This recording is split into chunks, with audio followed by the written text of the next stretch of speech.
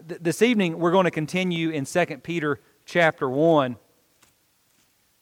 really continuing the conversation that we began last Sunday night, and just a few verses left in this chapter. But can I tell you that there are many things in the Word of God, there are many things contained in the Bible that I quite honestly wouldn't have the nerve to say out loud if it weren't for the fact that I was reading them straight from the Scriptures. There are lots of things that fit into that category, are there not? I just picked out a few this evening. Jesus said in Matthew 5 and verse 43, "You have heard it was said, you shall love your neighbor and hate your enemy. I say to you, love your enemies. Bless those who curse you. Do good to those who hate you. Pray for those who spitefully use you and persecute you, that you may be sons of your Father who is in heaven." That's something I would never come up with. But yet there it is in the Scriptures. Jesus said in Matthew chapter 19 and verse 9, when He talks about marriage and divorce and remarriage, "I say to you, whoever divorces his wife except for sexual immorality and marries another commits adultery. And whoever marries her who is divorced commits adultery."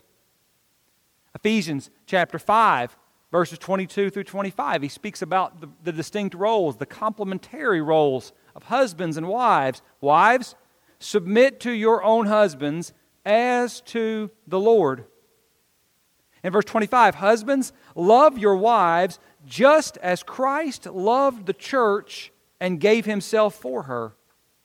1 Timothy chapter 6, verses 17 through 19, Paul writes to Timothy and he says, "I want you to command those who are rich in this present age to not be haughty, nor to trust in uncertain riches, but rather in the living God, who gives us richly all things to enjoy.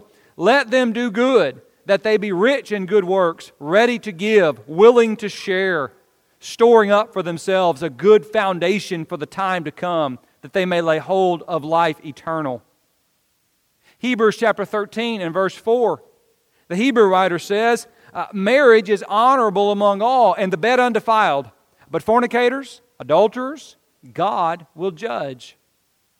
Now we could keep going on and on. I think we covered kind of the gambit, right? We talked about money, we talked about sex, we talked about marriage, we talked about our enemies. But we could go on and on. Anytime that the Word of God begins to speak into those very intimate parts of our life.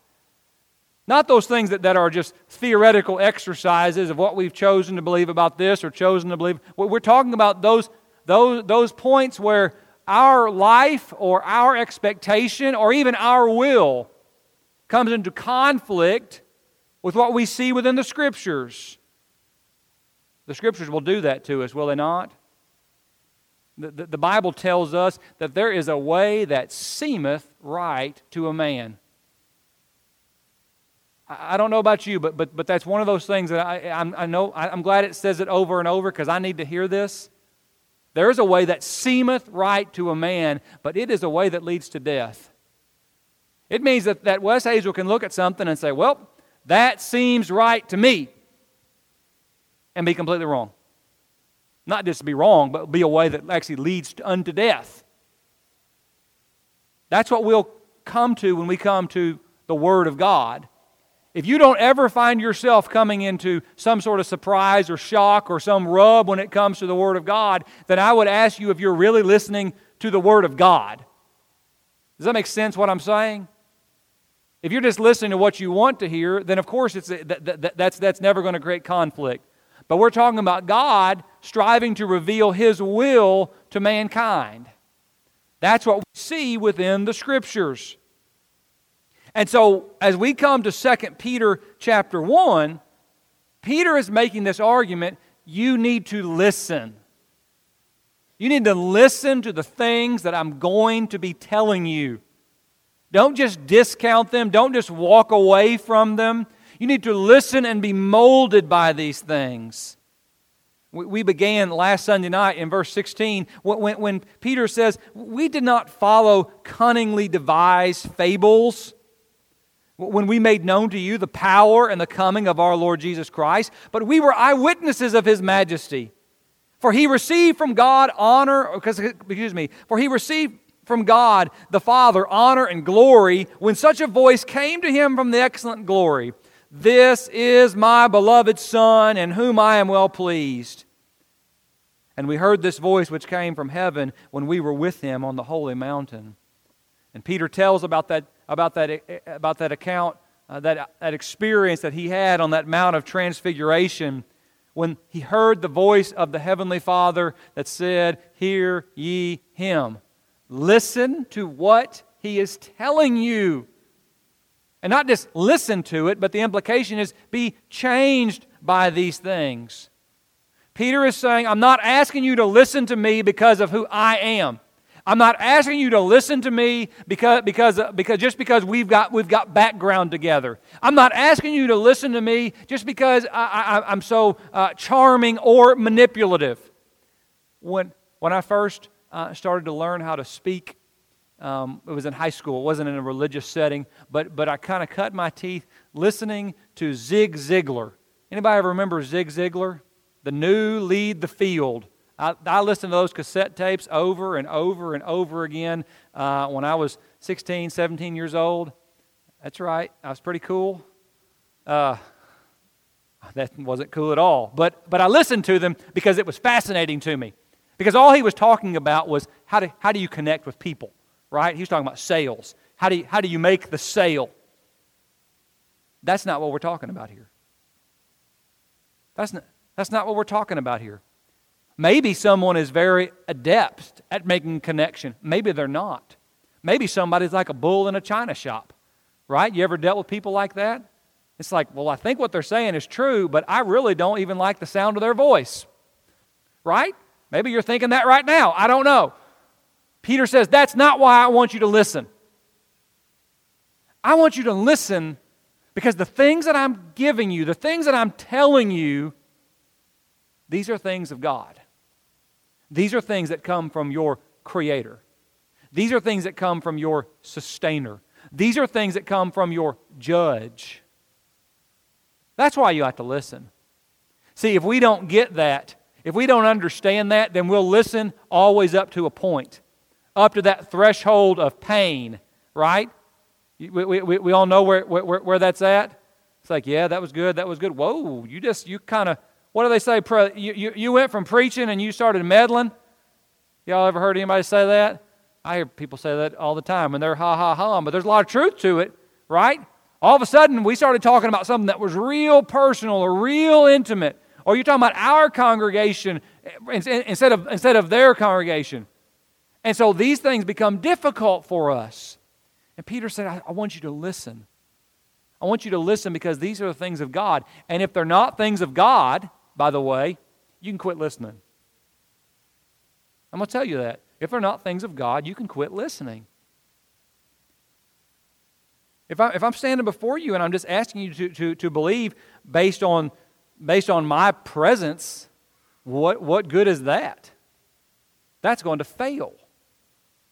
There's no authority there, right? There's no authority for you. There's no authority for me. So this authority comes from God. And this is kind of where He's been, and we pick up tonight in verse 19, okay? Where he says, and so we have the prophetic word confirmed, which you do well to heed as a light that shines in a dark place. It's the nature of the Scriptures. Why should we listen, not just listen to God, why should we read our Bibles? Why should we open up the Word of God? Because He says it is like a light that shines in a dark place. You remember Jesus spoke about a world of darkness in which we are to be lights. And he tells us not to allow our light to become covered, because if our light were to become covered, it would be a useless thing. Right? The Word is to guide our paths. The psalmist said in Psalm 119 and verse 105, Your Word is a lamp to my feet, and it's a light to my path. I'm trying to figure out where I need to go, and I can't even see where I need to go. Because there's so much darkness in this world, and there's so much darkness even within me and my own flesh. The Word of God is to instruct me. I have a lot of really strong feelings about what someone ought to be, but what does God say about that? When I was a kid, we used to go camping a lot. And I remember we would go, in particular, to... We went to like this black powder rendezvous, and it was in this old city, but a flood had come and had taken the city away, so there were just foundations here and there. It was really kind of a phenomenal place to go and visit. But what I remember was there were no street lights in this place. Okay? So when you started to walk around, it wasn't like you were, at some of these places where it's well lit and everything is safe. I mean, it was like the pitch black of night. And if you wanted to go from here to somebody else's campsite, you couldn't see anything. And so you would always take a flashlight, right? And if your flashlight started to die, I remember one night we were messing around with some cousins of mine, and the light went out. Can I tell you how many times we fell and almost broke our necks? Just because, I mean, you don't see the edge of the road, you don't see the big dog that walks out in front of you, you don't see anything. A lot of people walking around their life like that. They're just walking, and then they're trying to get from one place to the other, but they can't even see what's right in front of them. And he says, this message, this prophetic word, is to be a light that shines in our lives. How much are we being led and guided by the Word of God? It's a real question. We have to back that up and say, how much do we know about the Word of God? Because if we don't know the Word of God, we're not going to be led by the Word of God. It's one reason that I've said this before, but I think so many people have such fragile faith because there's no foundation. They don't really actually know what God says. But when I know what God says and I hide those things within my heart, then they shape me and they make me and they mold me. In Ephesians chapter 5, verse 11 and 15, we're told that we are to have no fellowship with the unfruitful works of darkness, but rather to expose them. It's shameful, he says, even to speak of those things which are done by them in secret. But all things are exposed or made manifest by the light. Did you hear that? All things are exposed or made manifest by the light. For whatever makes manifest is light. So we live in this world that has almost lost the ability to even talk about this thing called sin. It's just a non-starter in most of our world. People don't know what sin can come right up to them, and they don't even know what it is. And we can say that's wrong. Well, it is wrong, but I'm just telling you they don't know. But the light all of a sudden identifies this thing that many in the world would look at and say it's neither good nor bad, and the light will say, no, that's sin. That's a sinful act. That's a sinful activity. Well, where do I get that idea? Well, I get that from God. I get that from our Creator. I get that from the Word. And if it weren't in the Word, I would never have that idea. I would just think as a man thinks, and that's a way that leads to death, right? But this is what he's saying.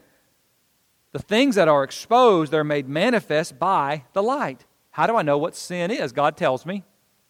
God tells me those things through His Word. Therefore, he says, awake you who sleep, arise from the dead, and Christ will give you light. Do you really want to know? The farther and farther I get in life, it's moving, okay? Doesn't it move quickly?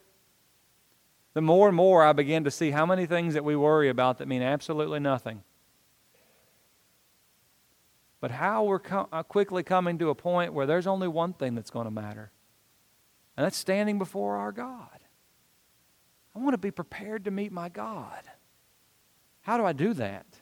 I got to listen to my God. That's the purpose of the light. So you do well to heed as a light that shines in the dark place until the day dawns and the morning star rises in your hearts. This is about being shaped and transformed until Christ begins to appear within you. That idea of Christ as that morning star, I think maybe one of the first places we see that in the Bible is in the book of Numbers. In Numbers 24 and verse 17, we have one of the earliest of the Messianic prophecies that a Messiah is coming, that one is coming. I see him, but not now. I hold him, but not near. A star shall come out of Jacob. A scepter shall rise out of Israel.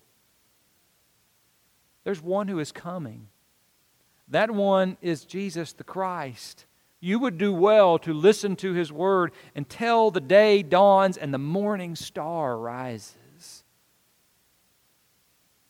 Some of you who know what it means to work shift work, you understand about the morning star, when the day dawns. When I was around 20, I worked in an aluminum plant.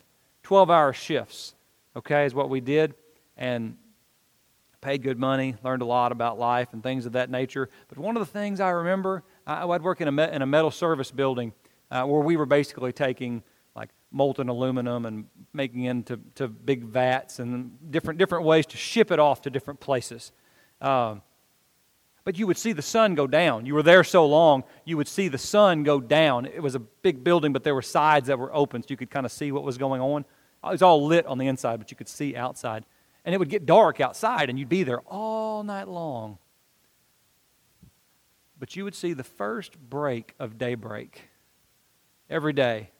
I had a place that I would sit when we weren't busy, and you could just see the sun starting to come up. It was a great thing. It meant it was almost time to go home. All right, that's what it meant. But that's the picture that I thought in my mind when I thought about this, the dawning of the day. The rising of this morning star. Man, I've been up all night. It's been so dark. But the day is dawned. In Revelation 22 and verse 16, really the conclusion of the biblical text, the Bible says, I, Jesus, have sent my angel to testify to you these things in the churches. He says, I am the root and the offspring of David, the bright and the morning star. So Jesus calls Himself. You would do well to listen to what God says in His Word. That's what Peter is saying to these individuals, and that's what he's saying to us. Knowing this, he says, verse 20, knowing this, first of all, that no prophecy of Scripture is of any private interpretation. For prophecy never came by the will of man, but holy men of God spoke as they were moved by the Holy Spirit. If you study the Word of God with other people, maybe even if you don't go to the point of having a study, if you just talk about the Word of God with other people, at some point, and probably very frequently, I can't talk, they're going to rebut what you have to say by saying something like this. Well, that's your interpretation. As if that's the get-out-of-jail-free card. You have your interpretation, you have your interpretation, you have your interpretation, you have your interpretation. And really what they're trying to say is you can prove anything with the Bible. Well, friends, if you can prove anything with the Bible, then we need to go home tonight. If we really can't know the truth, then we can't be free, as we said this morning. I don't believe that. I believe it's a twisting of God's Word. And here he says, I want you to understand that no prophecy of Scripture is of any private interpretation. See, you don't get to play those games with the Scriptures. You don't get to have your interpretation and your interpretation, and those to be two completely different ideas, but both be true in some way. What sort of madness is that? That we wouldn't apply that to any realm of life, but for some reason we try to apply it to God. Some Catholics have taken this verse to basically create a difference in clergy and laity, trying to say interpretation shouldn't be left up to the common man. That's a false teaching, doing something that we ought not do with this verse. The Bible teaches, Peter teaches in his previous letter that we are a universal priesthood of believers, right? The clergy-laity difference, I think the only place that really matters is I should probably get a special parking spot at the hospital, those clergy spots. I haven't turned those down yet. But we're a priesthood of believers, brothers and sisters in Christ. I don't have any special insights into the Scriptures that other people don't have. Our elders don't have special insights into the Scriptures outside of just simply those that come from maturity and study. They're not secrets, held up for special people. That's not what he's saying here. What he's trying to say is, I want you to listen because this came from God.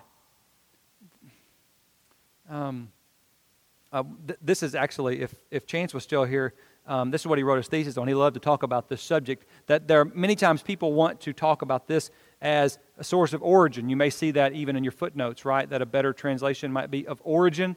I have my doubts about that, mainly because every single major translation translates this as interpretation.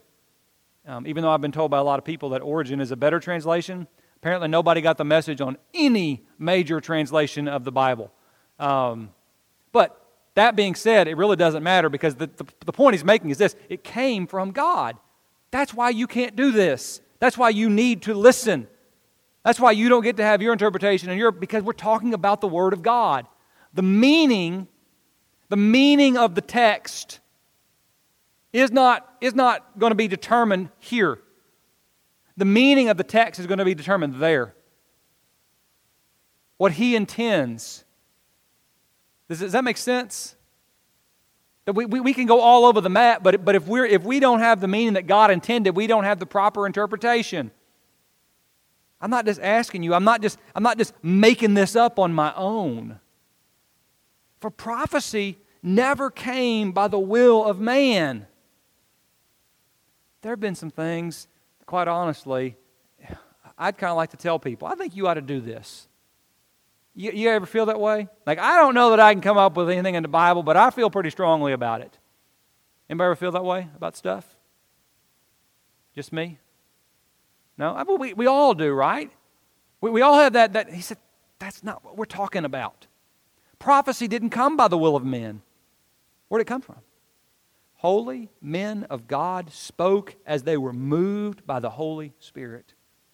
And so in this verse, we have some insights into the whole process of inspiration. Another lesson for another time, but just file that in the back of your minds. How did it get from God to this book? Right? Well, the process of inspiration, where God inspired people to write. Once again, unless y'all want to add an extra hour tonight, we won't go down that road, but just know that that's there. But his main point is this. I just wish you would listen, because I'm not making this up. I wish you would listen. See, it's one of the keys. It's one of the keys that helped me really early on to get over boring preaching. You guys ever hear a boring preacher? No, not in the last 24 hours, right, Adam? Thank you very much. Okay, so we all have, right? I mean, I've preached sermons before. I thought, I could do better. That happens. How do I not check out in that moment? How is my worship not dependent on whether or not Wes is on his A game or not? Because I've got an A game, but if you got an A game, that means you got a not A game, right? And sometimes that's going to rear its head. How do I keep from checking out in those moments? I understand what Peter's telling me here. It's not about the messenger. It's not about my will. It's not about these cleverly devised tales. It's about the true revelation of God. Hey, when I get that, and I can tell you, sometimes you'll get this, especially from like really older preachers, right?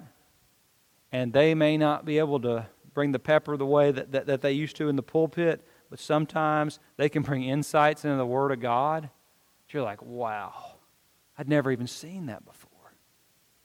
The power is in the Word, because in the Word is the Word of God. That's what he's saying. That's how we listen. That's how we approach the Word. So often people want to discount what the Word says because they don't attach it to God. People, you get pulled into this controversy of we want to pull the words of Jesus versus the words of Paul. You ever? I mean, we've talked about that before, right? And any time that controversy comes up, right, it's coming up because people are wanting to take something that Paul has very clearly said and they're wanting to discount it. Or they're taking something that Jesus has very clearly said and they're wanting to discount it. And that goes both ways in terms of what people are doing. It's reckless. It's reckless. The truth is, when Paul speaks, you remember what he says about his words, right? In 1 Corinthians chapter 2, verses 1 and 2. He says, "Brethren, when I came to you, I did not come with excellence of speech or of wisdom, declaring to you," the what? "The testimony of God." Paul says, can I tell you why you should listen to me? Some people said about Paul that his letters were weighty, right? But his bodily presence was light. Like he talks a big game, but when he shows up, maybe not so much. Paul says, no, you need to listen. Why? Because what I'm bringing to you is the testimony of God. Okay, but Jesus never talked about that. "For I determined not to know anything among you except Jesus Christ and Him crucified." Paul says you should listen to me for the same reason that you should listen to Jesus. Because both of our messages came from where? Father. Jesus says, hey, everything I'm telling you was given to me by the Father. You should listen to me, Jesus, the Son of God, because I speak on behalf of our Father. Paul says you should listen to me, the apostle, because I speak on behalf of the Father. What gives you the right to go out and try to win a soul, to hold a Bible study? What gives you that right? Because you speak on behalf of God. You become His spokesman. Paul would say you have this treasure in an earthen vessel. What treasure? God's treasure. I'm just sharing. I'm just a vehicle. And so that's the whole point of what Peter's trying to say when he says, listen. I'm just telling you that there's things within this book, there's things within the New Testament that I would never have the nerve to say out loud if I wasn't reading straight from the Bible. But yet there they are. And in those moments I have to decide, am I going to listen? Peter says you would do well to listen because those are the words of God. And you would be foolish to ignore them. I want to ask us to be a people who simply say, well, what is God's will? What is God's will? And whatever God's will is, that's what I want to be. If you can come to that point, and it will take you to places that you don't expect to go, I promise it will. But if you can come to that point, then you can be a child of God, and you can be pleasing to Him. I would ask you tonight, if you're outside of Christ, but you know that Jesus is the Son of God and that you have sin in your life, to be convicted of that, to repent of your sins, and to be baptized for the remission of your sins. Some people say that's not necessary. I say that's not my place to decide because God says it is. So I'm not going to argue with God. I didn't come up with that. I'm going to let God speak. I would ask you as a part of the church that if sin is ruling your life, to be convicted of that sin. Because God says so. That's really all we are. Are people to be led by the Word and the will of God.